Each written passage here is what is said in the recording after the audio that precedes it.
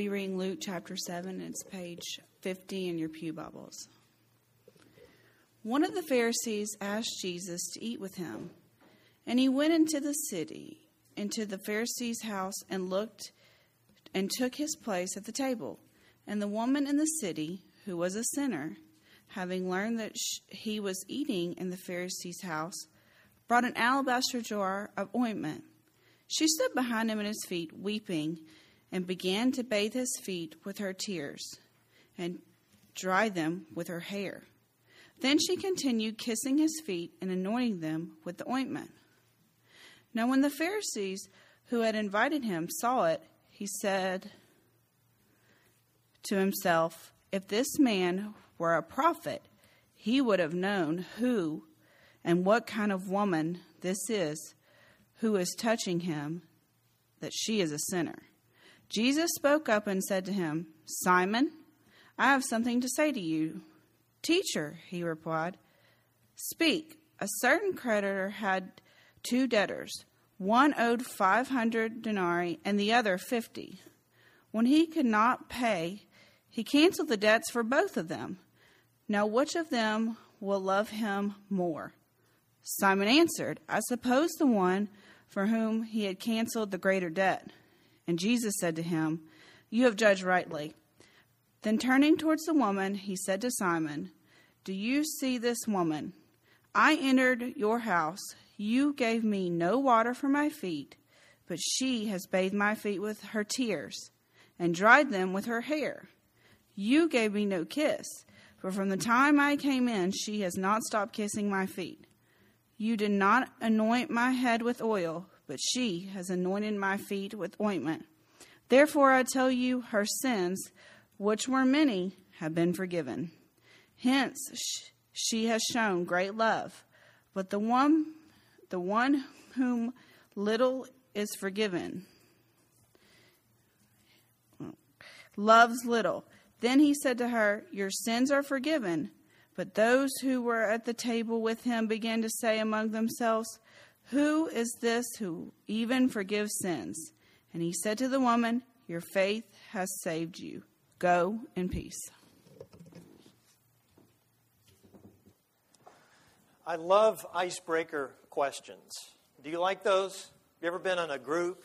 If you've been to a care group here, and maybe even in Sunday school, you have encountered some of our icebreaker questions. And they're to do just that, to kind of loosen your tongue a little bit so that you'll participate in the discussion that's going on in the group or in the class. And it usually does that, where you just go around and either talk about, if you had to describe yourself as fruit, what would you be?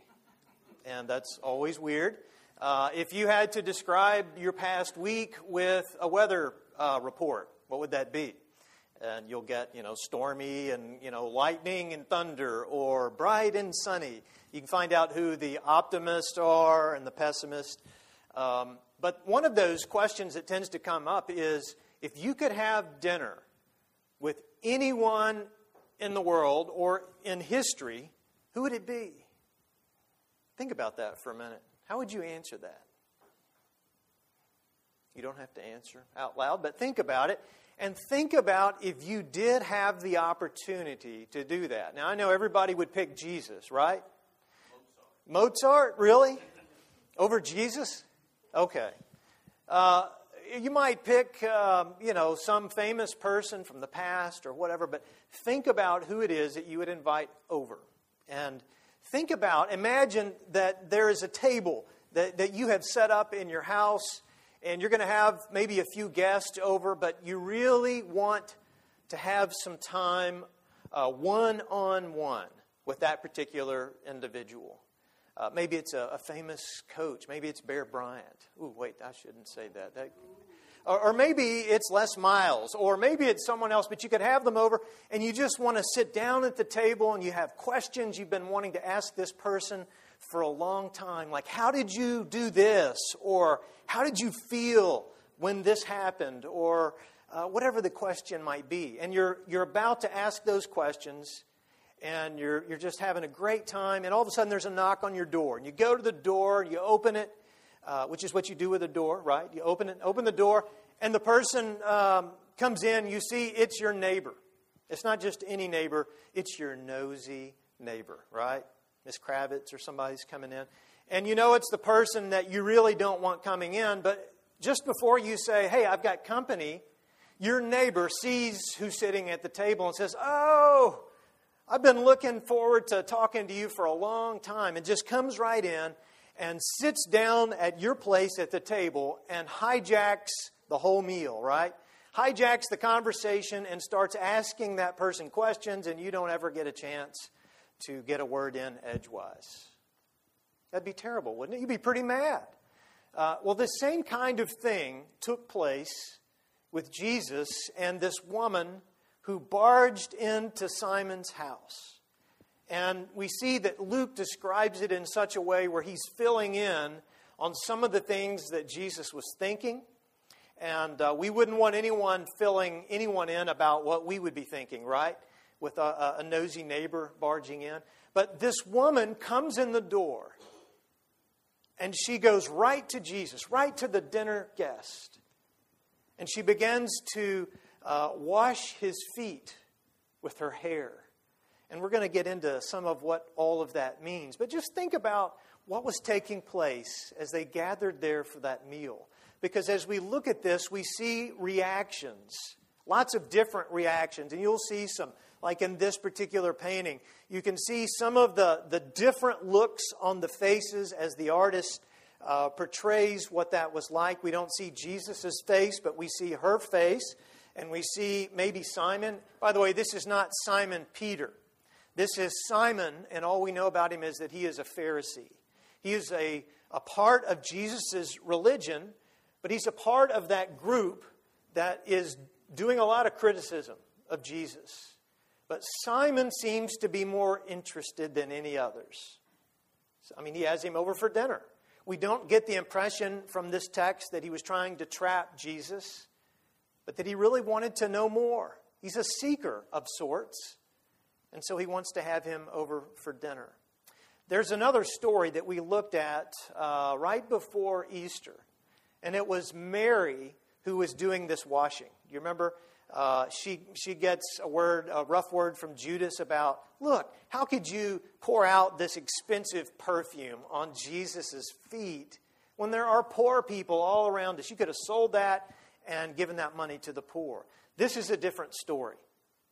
She was preparing, this was Lazarus' sister, Mary, who was preparing Jesus for what would come. This build up to the death of Christ as Jesus would go on to Jerusalem. This is a different person, and some have said this is Mary Magdalene, but we don't have any proof of that. But we do hear, we find in Luke's gospel that she's mentioned in this same text, in chapter 8, where it was read just a moment ago. But whoever it is coming to do this for Jesus. And we see the reactions to her action. And as we look at her today, as we look around this table and we see who's gathered there, we come to an understanding that we react to Jesus in different ways too, don't we? We react to grace in lots of different ways. I want you to think about that this morning. How do you react to grace? Well, as we look here, we see that sometimes we miss the point. We can completely miss the point of grace. And that's what Simon did. As you look back here at your Bible, and I encourage you to keep your pew Bible open, or if you brought one with you, look here in Luke chapter 7, because there is so much that's going on here. And if you ever want to know about grace, this is a great place to look. We sang earlier about amazing grace, and our chains are gone. And you see that here with this lady. Her chains are falling off. You can almost hear them as you hear this text, as you read it. But Simon he's invited these people over. He's wanting to learn more about Jesus. Jesus has been pretty provocative in the things that he has said, and the things that he's done. And certainly at this dinner table, as this woman comes in, untassels her hair, which would not have been a good thing in their culture. Luke is really portraying this sexuality of this woman, which was not to be expressed in their culture, and certainly not a woman coming in and doing this and washing Jesus' feet. Again, you get the idea of sexuality, of adoration, a lot of these things that these Pharisees would have been thinking about. That's not why she was there, though. She was there out of her gratitude. But Simon starts thinking to himself, right? How do we know what Simon thought to himself? There obviously was some conversation after this took place.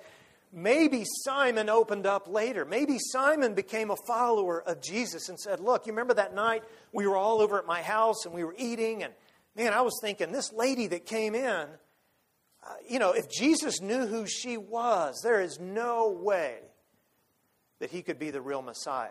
So Simon has his checklist, right? So if Jesus says this, then I'll be okay with it. If he says this, I'll know he's not the real Messiah. And so he's already checking off his list. Wow. I was hoping to get something out of this dinner, and I see already he's not who he has said he is, because if he is, he would not let her come and wash his feet.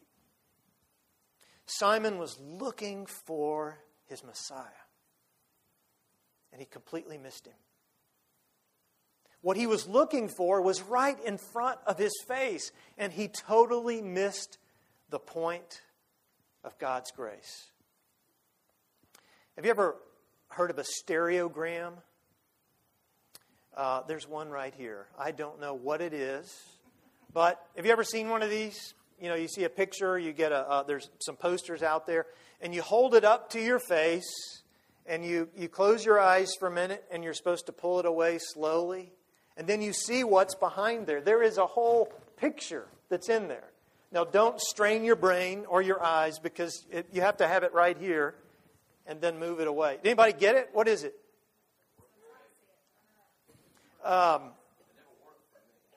You can see it if you hold it up and pull it away.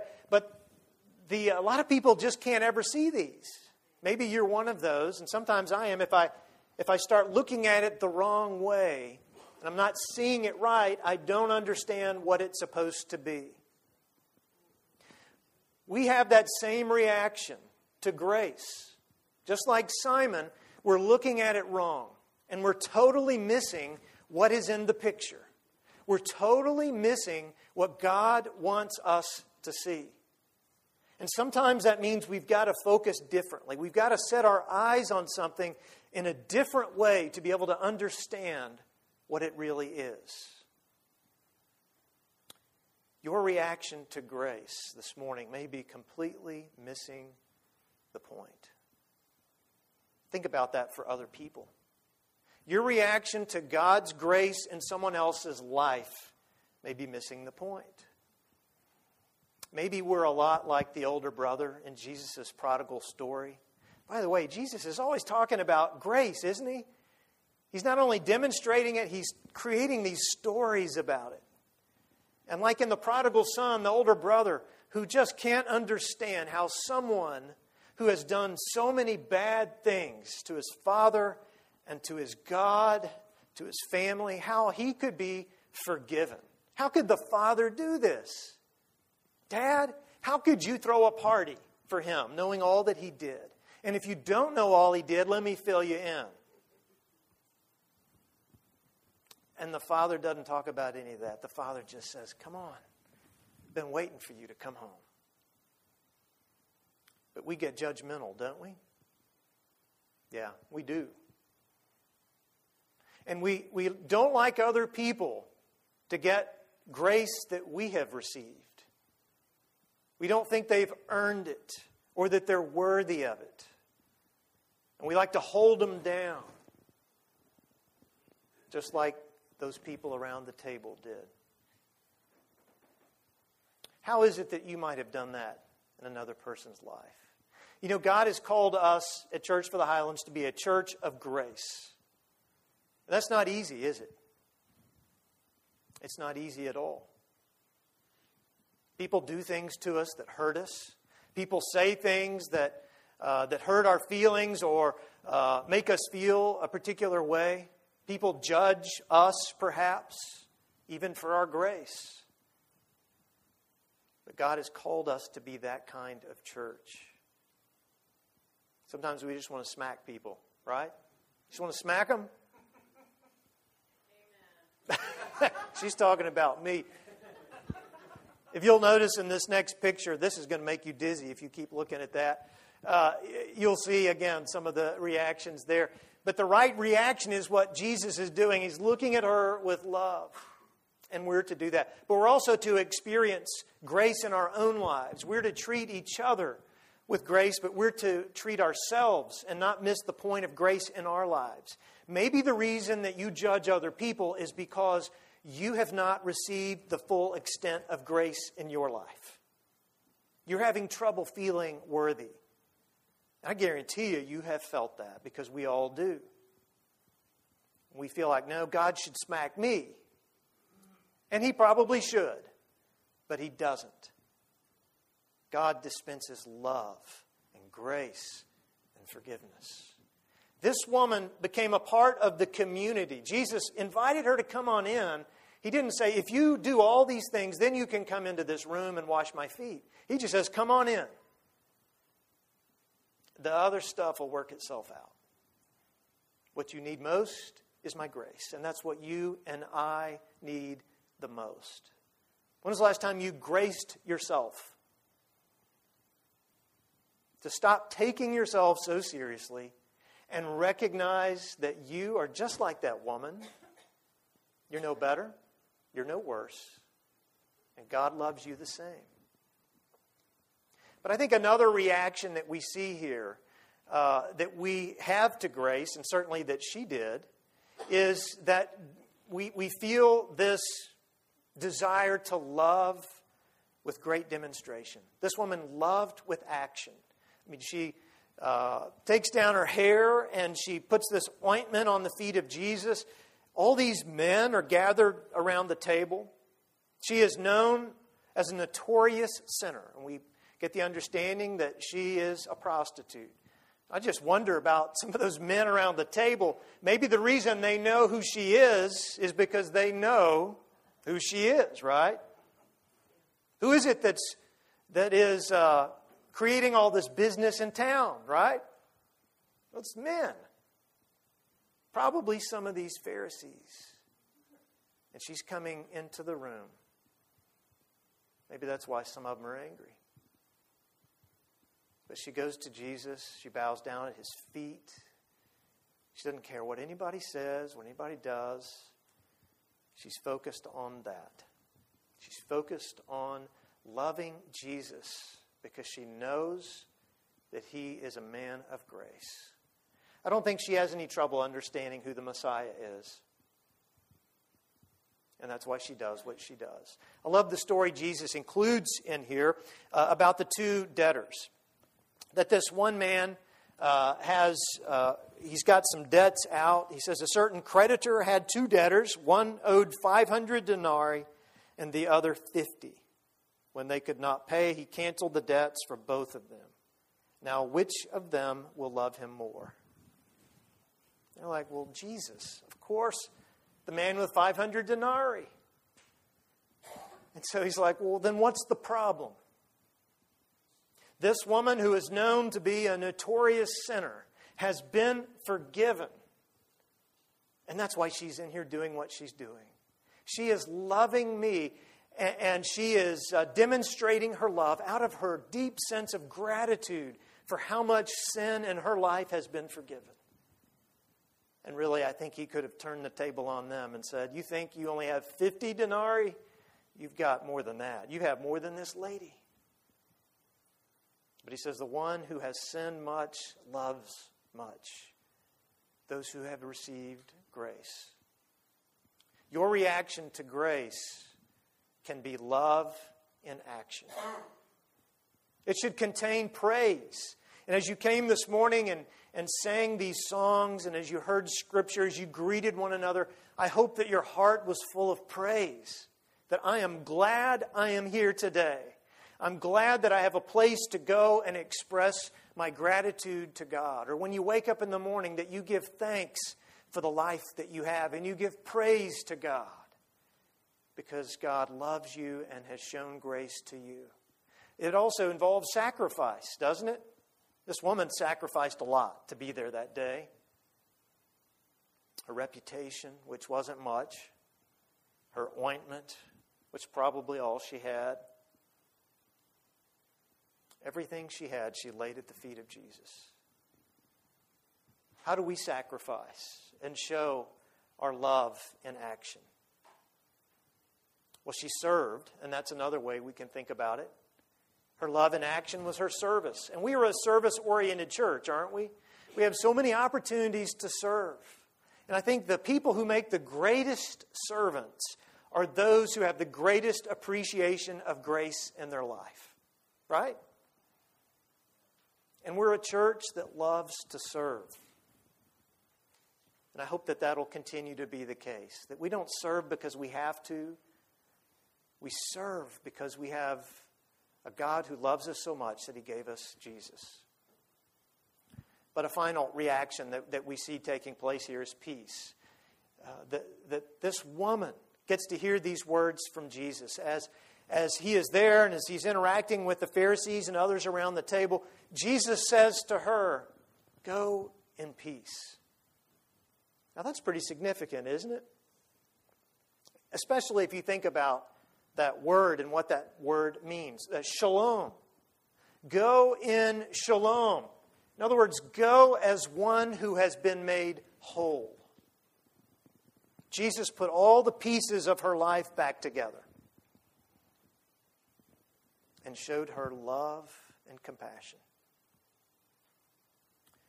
Your reaction to grace can be peace. It doesn't matter what you've done, where you've been, who you are, doesn't matter any of that. Because you can hear those words today as well. Go in peace. Go from church for the Highlands this morning and go in peace. Walk out of here as a whole person. Don't walk out of here with all your pieces scattered all over anymore. Go as a complete person. Full in the image of God, as the human God has created you to be. Isn't it nice to have a Creator that puts us back together and is able to take all those things that have gone wrong and all the sins of our past and to put them back together so that we can move forward? The problem is so many times we refuse to go. We just would rather sit there and beat ourselves and have others beat upon us and judge us instead of moving ahead in the grace that God has given us. What is the poem about Humpty Dumpty? Humpty Dumpty sat on a wall. Humpty Dumpty had a great fall. All the king's men and all the king's horses couldn't put Humpty back together again. Isn't that what we all heard as kids? Isn't that the reality? You fall off and you break into pieces, and that's life. But that's not the life God has designed. God puts the pieces back together. What is your reaction to grace today?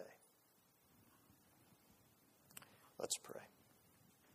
God, we thank you for Jesus. That we never get tired of looking at the encounters that He had with other people, because they were always radical encounters of grace and love and inclusion. God, may we be sensitive to your Spirit of love in this place today, that we might leave from this place and become the children of God you have called us to be. Amen.